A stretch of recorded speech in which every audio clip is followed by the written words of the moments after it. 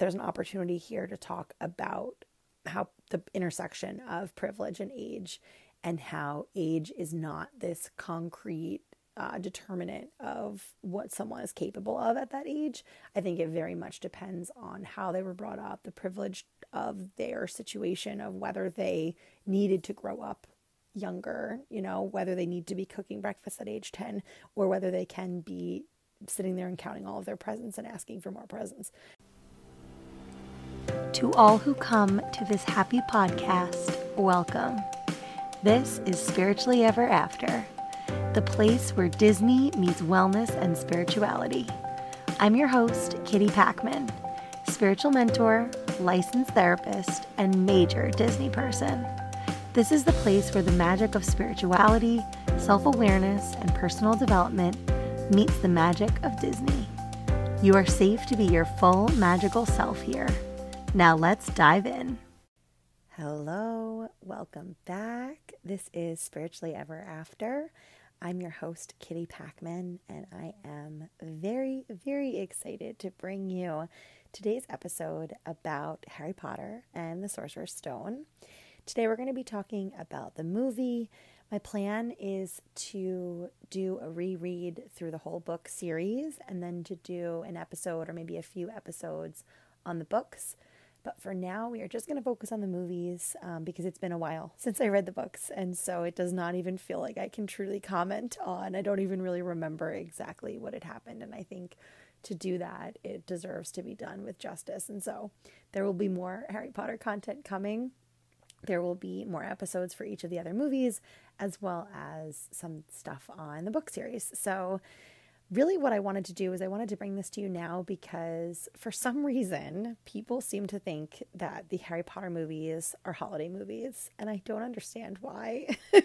And so I kind of felt compelled to do this episode and to look for reasons why people might feel they're holiday movies, as well as just use it as an opportunity to speak about the movies. And so I watched at least I know this first movie was available on Peacock. I think the whole series is, but I'm not sure. And when I went to go look at it, it says that it has an 81% rotten score on Rotten Tomatoes. It did have 82% fresh, and I need to double check on this because my eyes are not always the best, so it may not have been that, but that's what it looked like to me. And if so, that is crazy. I don't understand how anyone could think this is not a good movie, let alone 81% of people. So I guess it just goes to show that there are definitely still some haters, whether it's people who were just originally not, fans of the series, or given everything that went on with J.K. Rowling over the last few years with coming out with all of these transphobic statements.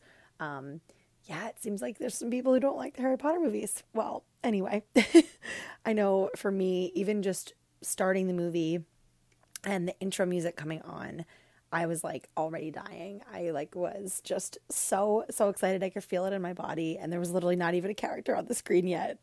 But this first movie starts out on Privet Drive, and so we see that sign, and it looks just kind of like, an everyday normal suburban neighborhood. And then we see Dumbledore. And so right off the bat, there's magic in this first scene in just again, this normal suburban neighborhood. And there's Dumbledore using his light putter outer thing, taking out all the lights. We see a cat turn into Professor McGonagall, right? Hagrid rides in on this magical flying motorcycle. And so while it may not be holiday magic in these movies, obviously magic is apparent right away and throughout the movies. And I think that for some people, the holidays are the only time of the year that they really lean into that sense of magic. And so that might be why some people consider these to be holiday movies. Again, for me, magic is an everyday thing. I am here for it at all times. But I know that's not the case necessarily for everyone. So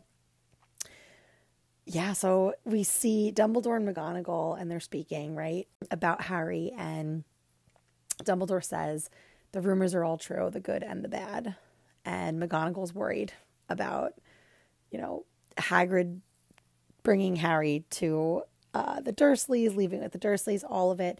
But Dumbledore says, I would trust Hagrid with my life. And right from the start, we see just this dynamic between Dumbledore and Hagrid, and I think just everyone sort of loves Hagrid. We then see McGonagall calling the Dursleys the worst sort of muggles imaginable, which I hadn't remembered that line, but is definitely very accurate. They talk about Harry needing to grow up out of the spotlight until he's ready. And we see Hagrid crying, and again, Hagrid is just the sweetest, like one, in my opinion, one of the best characters in the series. And then we get that classic line from Dumbledore of, "It's not really goodbye after all," which we saw a lot when the actor who played Hagrid, Robbie Coltrane, passed away in October. I know I saw a lot with that line, and again, just a lot of emotions around it because Hagrid is just such a central, figure in the series, and to me really represents this like safety and warmth and just like the embodiment of love. But we'll talk more about Hagrid throughout the episode. So we then see Harry falling asleep as a baby and then waking up as his 10-year-old self. And we see Dudley being the absolute worst, stomping down the stairs, closing the door on him, just being like rude every step of the way. And I think as we go on in the series, we'll see that, at least in my opinion, it's not just that Dudley himself is kind of the worst. It's like he's been brought up that way, and it's like his view of the world is totally skewed. So not surprised, especially when he's young, that he's just treating Harry as poorly as he can. Then we see Harry cooking breakfast, which is interesting to me because Harry and Dudley are supposed to be, I'm pretty sure, the same age, definitely right around the same age. And we see Harry cooking breakfast, but Dudley's being treated like a baby, right? Like it's just so interesting. And I think there's an opportunity here to talk about how the intersection of privilege and age, and how age is not this concrete determinant of what someone is capable of at that age. I think it very much depends on how they were brought up, the privilege of their situation, of whether they needed to grow up younger, whether they need to be cooking breakfast at age 10, or whether they can be sitting there and counting all of their presents and asking for more presents, right? And I know we hear Dudley saying there's 36 gifts. Last year I had 37, and it's just, the whole thing is very interesting. As a family therapist and a marriage and family therapist, looking at these dynamics is very interesting. It's almost like Petunia responds like a domestic violence survivor. And we see Vernon threatening to starve Harry if there's any funny business, which is literally like neglect and child abuse. So just a lot of not good things going on here. And then we move into the famous snake scene at the zoo. And I love how we see Harry really empathizing, right? And he's asleep. Like, he just wants to talk to the snake, and, Dudley moves on. But Harry just is having a full-on conversation with him. And to us, it sounds like he's speaking to him in English, but realistically, it's probably in Parseltongue. And they have this conversation about being, Harry sees the sign that says that the snake was bred in captivity.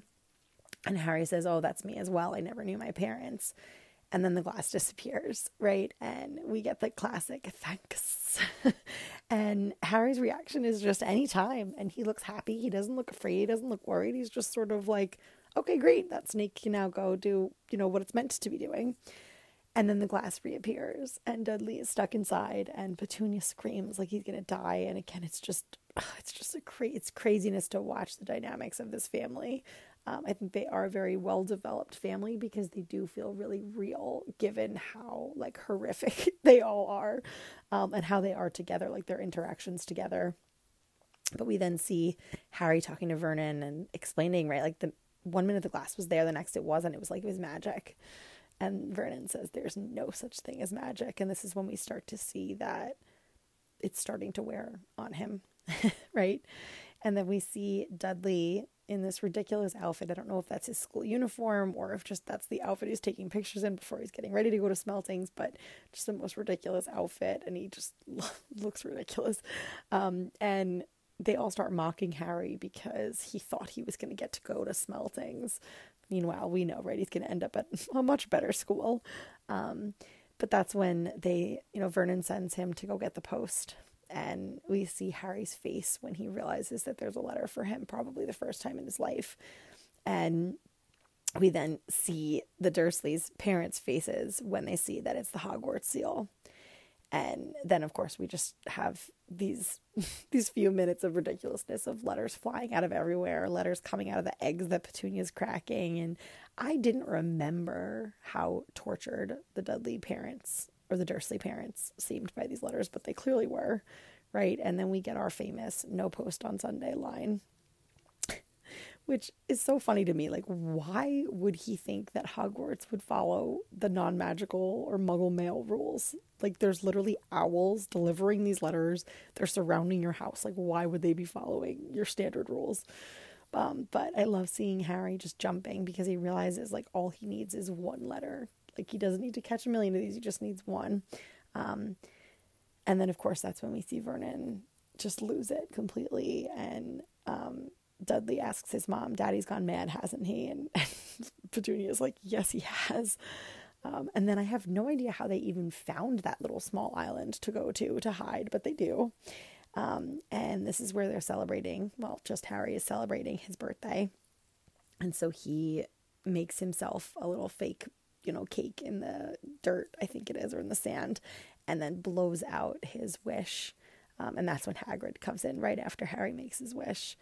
And I love here how we see just how visually intimidating Hagrid is, even though he's like the softest and safest person ever. It's like a great juxtaposition. I just think it's so well done. And, he thinks that Dudley is Harry and he's a little confused. And then, Harry says, "No, I'm Harry." And Hagrid says, "Of course you are," right? And it's just this adorable moment where Harry doesn't really get it yet, but Hagrid knows, like, wow, you look just like your dad. And I think he says, at least I think in the books, they say that this is his first birthday cake ever, right? And we're going to see this again later when he gets to the holidays in terms of presents. But we see Hagrid using quite a bit of magic, which he's not supposed to use to begin with, let alone in front of all of these muggles. But he's starting a fire, right? He gives Dudley a tail. And I'm just thinking here of, if you haven't seen it, there is this ridiculous video from back in the day of pretending to use the audio of "You're a Wizard, Harry." That is just an absolute classic. So if you don't know what I'm talking about and you want to, send me a message and I will find it for you and I will send it, because it is hilarious. And every time I watch this movie, that's what I think about. But when Harry has that moment where he says, "Well, I'm just Harry," I think that's really relatable, right? Like, if someone told you right now that you have magical powers, would you believe them, right? So just that moment of like, "No, I'm just Harry," I think is super, super relatable. And then he finally gets to read his letter and realize why, what they've been trying to reach out to him for and why the Dursleys have been trying to keep it from him. And then we have Petunia talking about Lily. And it's so interesting to me because she's talking about how Lily is perfect. And she's saying, "We have a witch in the family and I was the only one to see her for what she really was, a freak," which is so cool because to me it implies that it was normal for muggles to think that being a witch was a good thing and to not just be afraid of it and to shun it or to think it was bad because it was different or that they didn't understand it fully. Only Petunia did. So it kind of already from the start sets up that there were maybe two different types of people or two different ways of viewing the magical beings, those who knew of them. But we then see Dudley sneaking the cake in the background, and that's when Hagrid ends up turning him into, just giving him a tail. I don't think he turns him into a pig. And it's all because they had insulted Albus Dumbledore in front of Hagrid. So again, that relationship between Hagrid and Dumbledore. But yeah, quite a bit of a bad first impression of magic in front of Harry, which again, throughout the series, we see Harry not quite following the rules and kind of doing what he thinks he can and should do rather than what he's been told he's supposed to be doing with his magic. And here, at least in my opinion, I think we can blame Hagrid a little bit because he's made it that way. He's made it like there's not these very, very strict rules that you have to work within. It's just sort of like you get to do what you want because you have magic. And I love here that at the end of this scene, Hagrid says, we'd best be off unless you'd rather stay, of course. Right? Because it's these subtle little things where here Hagrid is giving Harry the choice to say no. And of course he's going to say yes. Of course he wants to go. But there's something that we see, at least I've noticed over and over again with Hagrid, is that the way that he talks to and treats Harry, Ron, Hermione, all the students, it's with this level of respect and understanding and being on equal footing that I think is really cool. And so he gives him the choice. Of course, Harry's like, yeah, I'm coming with you. And then we see them go, and they're starting to go shopping. And so Hagrid gives Harry his school shopping list, and which I think, again, is really cool that he's treating him like he's independent and capable of reading through this list, which, of course, Harry's like, what is all of this stuff? Right? And he says, can we find all of this in London? And Hagrid says, if we know where to look, if we know where to go. And Hagrid also here says something of, I'd love a dragon, like that they're vastly misunderstood, which is a little bit of foreshadowing for what's coming. And then we see Harry in this bar, and for the first time, he realizes that he's a known figure, that people know who he is, that he's sort of famous. And again, at this point, he still has no idea why, right? All these people are coming up to him almost like an adult, and they're thanking him, and this is when he meets Professor Quirrell. And Harry says, but why am I famous, Hagrid? And Hagrid says, I'm not sure that I'm exactly the right person to tell you that. And we see Harry getting through, right? Hagrid does the magic on the bricks, and they walk into Diagon Alley, and Harry's face is just completely lit up. It's like he's in a new world. And we see them go to Gringotts, and that's when Harry finds out that he's sort of rich, right? He has all this money that was left to him. And Hagrid then brings him on this errand, and he doesn't tell him what's going on. We later obviously find out that it's the Sorcerer's Stone. But that from the start, Harry's involved in things that he's not supposed to be involved in because of the adults in his life, right? Because of Hagrid, because of Dumbledore, because of McGonagall, because of Snape. All these different adults kind of put Harry in situations that maybe he shouldn't have had to have been in as a child, and he's had to hold a lot more, which again, I think adds to why he feels like he can do whatever he wants, and not just feels like he can do whatever he wants, right? But more that it is his responsibility to follow his intuition and to do what it is that is needed of him. And we then see him getting his wand, and it does seem like a very intuitive process of the wand choosing, which is pretty cool, right? And he's like, apparently not, definitely not. And then, he says, ooh, I wonder, and pulls out the twin wand from Voldemort's wand. And as I was watching this, I was thinking, it's pretty crazy to think that at this point in the movie, Harry still does not know about Voldemort. He doesn't know anything about him, right? He thinks his parents maybe died in some sort of, he had been told a car crash, some sort of accident. He knows he's sort of famous, but he has no idea why. He knows he has a scar on his head. He doesn't know at all about Voldemort or any of it. So it's so interesting. And again, interesting. I'm excited to read through the books again to see how it's done in the books versus in the movies, because in the movies, I do think sometimes you miss out on that like underlying foundation of what is known by who. It just sort of is like you only get to see what you see visually in the movies. But then we move into the platform 9 3/4 scene. And this is, of course, when Harry finally meets Ron and all of the Weasleys. And it's interesting because, again, I was thinking that Percy is a much bigger character, at least from what I remember in the books, than he is in the movies. And so we really don't get too much of Percy in the movies, except for Order of the Phoenix, I think, is the one where he's a little bit bigger. But again, from what I remember, he was a much bigger character in the books.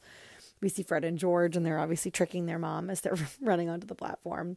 And then we see Harry run on, and this is really kind of like the first time, other than when he popped into Diagon Alley for a little bit to shop, it's like he's really running into the magical world and into this like new life for himself. And then we see Hermione, and I know for me, when I saw her, it was like another shock of, oh my goodness, she is so young. They're all so young. And we see Malfoy, and Malfoy kind of makes a little plea to Harry that he should come over to his side. And I love that Harry says, I think I can tell the wrong sort for myself, thanks. Like right from the start, Harry knows that Malfoy is not his kind of guy, and that Ron, in all of his beautiful Weasley glory is definitely his type of person. And we then see them making their way into Hogwarts, and they have their sorting hat ceremony. And I don't understand why Hermione Granger goes first, because alphabetically H and G, neither of them is at the beginning of the alphabet. But for whatever reason, Hermione goes first. And we see Harry's scar hurting, and we think it's Snape, but it's really Quirrell, right? And so again, it's just really well done how even in the movies, without the subtleties that you get in the books, they still were able to sneak these things in, and it's kind of like those layers, right? So the first time that you watch the movie, if you haven't read the books, you maybe don't pick up on it, right? Because you don't know what's coming. But then when you do know what's coming, it's like you see more and more and more, which is so cool and just so well done.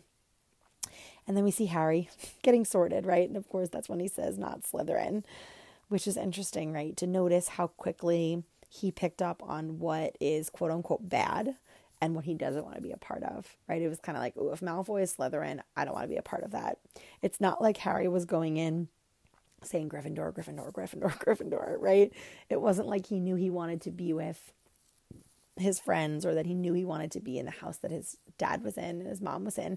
It's more just he knew he did not want to be in the bad house, which again might be based on his upbringing by some of the worst people in the world. And we then see them having a feast in, I think it's called the Grand Hall, maybe, of Hogwarts. And here is where, even though it's not the holidays, it feels like the holidays, right? It's like they have these special hats. It's a huge feast. There's just this like general warmth. There's candles everywhere and these family style meals that you eat with your house. So I think there definitely is something about Hogwarts in general and about these movies that does feel like the holidays. But again, I don't really think of them as holiday movies. And then we meet Nearly Headless Nick, which as I watched this, I was thinking, I don't feel like they talk about the ghosts nearly as much in the movies. And they don't talk about Peeves at all in the movies. And Peeves is a pretty big character in the books. So I'm excited to go back through and might reread and to really remember Peeves and to remember all that is that ridiculousness. Then we move on to the scene where we have a classic line that we quote in my house all the time. Give it here, Malfoy. We say it all the time. And I totally thought that this was later on. If you had asked me which movie this was in, I would have guessed this was probably Prisoner of Azkaban. Like, I definitely thought it was much further on in the series. And I did not remember that it was about the Remembrall and that this is how Harry ends up on the Quidditch team. So Harry is able to go catch the ball, and McGonagall sees it and basically goes and tells Wood, who's the captain, about Harry. And that's when Harry finds out that his dad was also a seeker. They say it's in your blood. And so we get to see some fun scenes of Harry kind of learning Quidditch and getting ready for it. And again, I was blown away at how young Harry looks. But we then see our core three learning about Fluffy, the three-headed dog, and Hermione's explaining that it must be guarding something. It's standing on a door, right? And that's when she says I'm going to bed before either of you come up with another clever idea to get us killed or worse, expelled. So good. There's just so many classic lines in this movie that, again, it was just so fun to remember that. Just to see them so young and to be saying these classic things. It was so fun. But then we see Harry learning, like I said, about Quidditch, and he sees the golden snitch for the first time and says, "Oh, I like this ball." It's like, of course you do. But we then move into the troll scene, and just before it, we see Ron making fun of Hermione in the Great Hall, right? And that's, when she ends up getting upset and running off. And so from the start, we definitely see this dynamic between Ron and Hermione that, of course, we know if you've read through or if you've seen all the movies, they end up together. But definitely from the start, there was a flirtatiousness that also lent itself to maybe not always being so nice to each other. So Hermione goes and runs off. We find out there's a troll on the loose because Quirrell has let the troll out. And Ron and Harry go to save her, right? And so we see them, even though they are literally children, going off to go and save Hermione from this giant troll. And I love this rescue scene of Ron and Harry saving Hermione, because it's it's a really good example of the duality, the both end, right? They are so human and yet also so magical, so divine. It's like they are starting to realize that they do have these powers and that they can use this magic, but they're still mostly relying on what their humanness, right? They're jumping on the troll, they shove the wand up the troll's nose, as opposed to realizing if they had been paying attention maybe more and knew more of their spells, they have a lot more options, right? And so it's a really cute scene of them coming to the rescue and saving Hermione. And I love that McGonagall gives them 5 points for sheer dumb luck. And then we move into the first Quidditch game. And again, I could not believe how little Harry looks. He's like a little kid. It was crazy and so adorable. And as I was watching this, I was watching with my mom, and I was trying to explain to her about Snape because she's seen some of the movies, but she hasn't seen all of them. She definitely hasn't read the book, so she doesn't know the backstory, right? And so she said something about Snape, and I think my sister and I both sort of snapped at her, like, excuse me, like, Snape is wonderful. He's a beautiful character. And so I was trying to explain to her about Snape and not start crying as I'm watching this first Quidditch game. But after that, we move into finally the holidays at Hogwarts scene. And again, I thought there really wasn't that much about the holidays. We do get our classic Happy Christmas, Harry, Happy Christmas, Ron. And they have their matching Christmas sweaters, which is so sweet, from Molly Weasley, right? Harry totally doesn't think he's getting any presents. He's not expecting it. He's never gotten presents. And Ron says, well, it looks like you've got one too. And Harry says, I've got presents.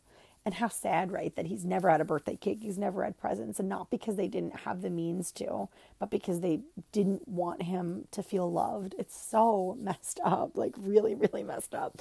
And so I think that's a big part of why Harry becomes so close with not just Ron, but all of the Weasleys, because the Weasleys are the opposite, like literally the epitome of warmth and love and closeness within families and connection.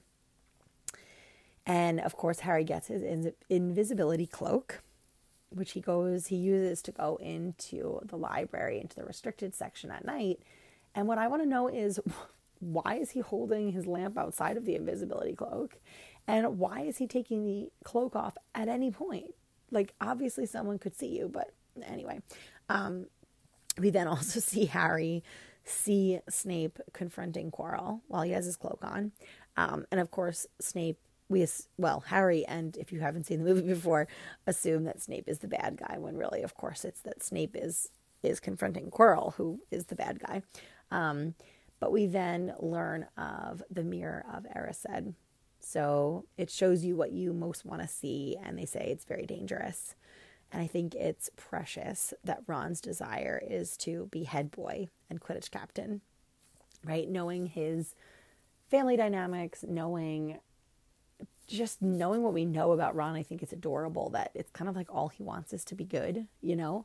And especially because he's not always very good in classes and things like that. And so I think it's adorable that that's really what matters to him most. And we get a little insight into why he maybe is the way that he is. But yeah, I think overall the holidays are pretty subtle in the first movie. I'm excited to see how they are in the other movies and to see if maybe there are other ones that are more holiday movies. But to me, if we were just going based off of Sorcerer's Stone, this is definitely not a holiday movie. This is definitely not a holiday series. We see a little bit, but really, way more action, obviously, and magic than just holidays. I love how Dumbledore assumes that Harry has figured out what the mirror does, and he says it's your deepest and most desperate desires of your heart, and that men have wasted away in front of it and even gone mad. And then we get this classic Dumbledore quote of, "It does not do to dwell on dreams, Harry, and forget to live." And we then learn that Dumbledore is famous for his alchemy work with Nicholas Flamel. So, as we start to see, especially once you've seen the whole series and if you've read the books, you see just how central Dumbledore is to all of it, to everything, right?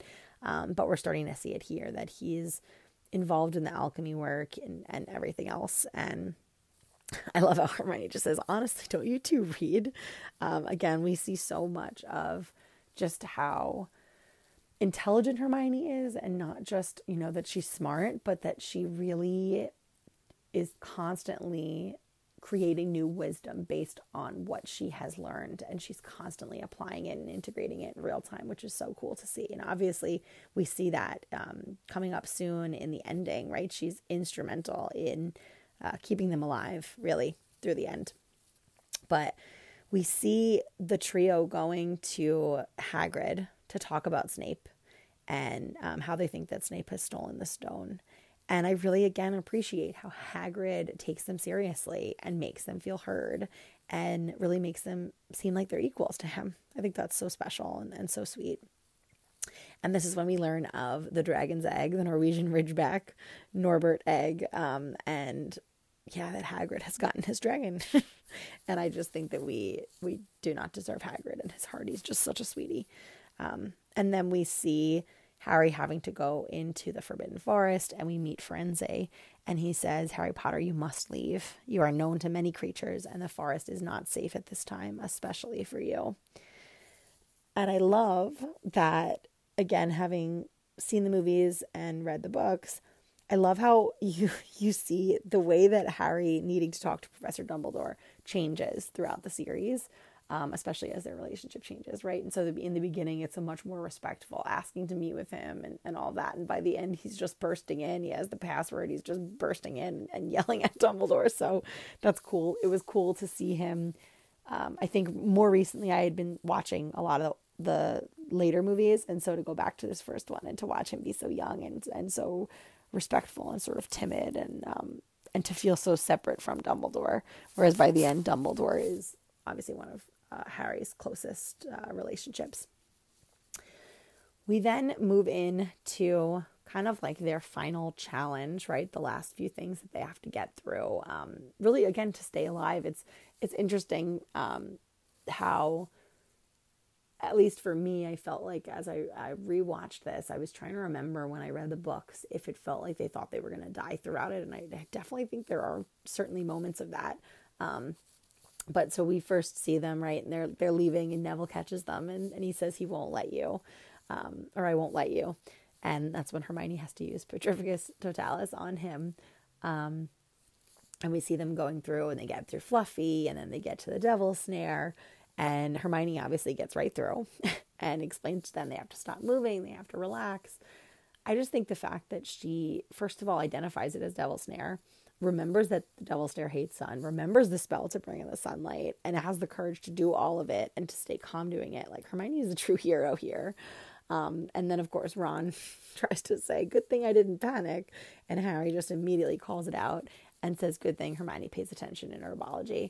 I love how there's these moments, I know there's other moments as well, where Harry is just, unashamedly Hermione's like biggest fan and just calls it out, and there's none of the feeling competitive or needing to make himself look good. It's just like, no, Hermione's amazing, and I'm gonna shout it from the rooftops.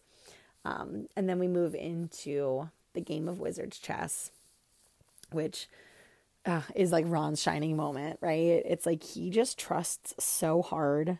And he really believes in Harry and the process. And I think it's so cute that he chooses to be a knight, right? He doesn't want to be king. He doesn't whatever. He wants to be a knight. But here especially it's like they're literally children playing to what they believe could be the death. And Ron chooses to sacrifice himself again, like what he thinks he might be dying. And that's when he says not me, not Hermione, you, Harry, right? Like, he's an 11-year-old kid who thinks he's about to die, and he's willing to do it because he knows that's what's right. And so these are their true Gryffindor moments, right? We're seeing it right in this first movie that they are all definitely Gryffindors. When Ron falls to the ground and Hermione goes to move to save him, Harry reminds her they're still playing, right? And says, "Ron's right, I have to move on." And Harry then gets into the last part, I guess it's in the dungeons, and that's when he realizes that it's Quirrell. And I love how he's like, "No, it can't be," because he's literally like, "Quirrell, you are weak AF. There's no way that you are the one who's been doing all of this."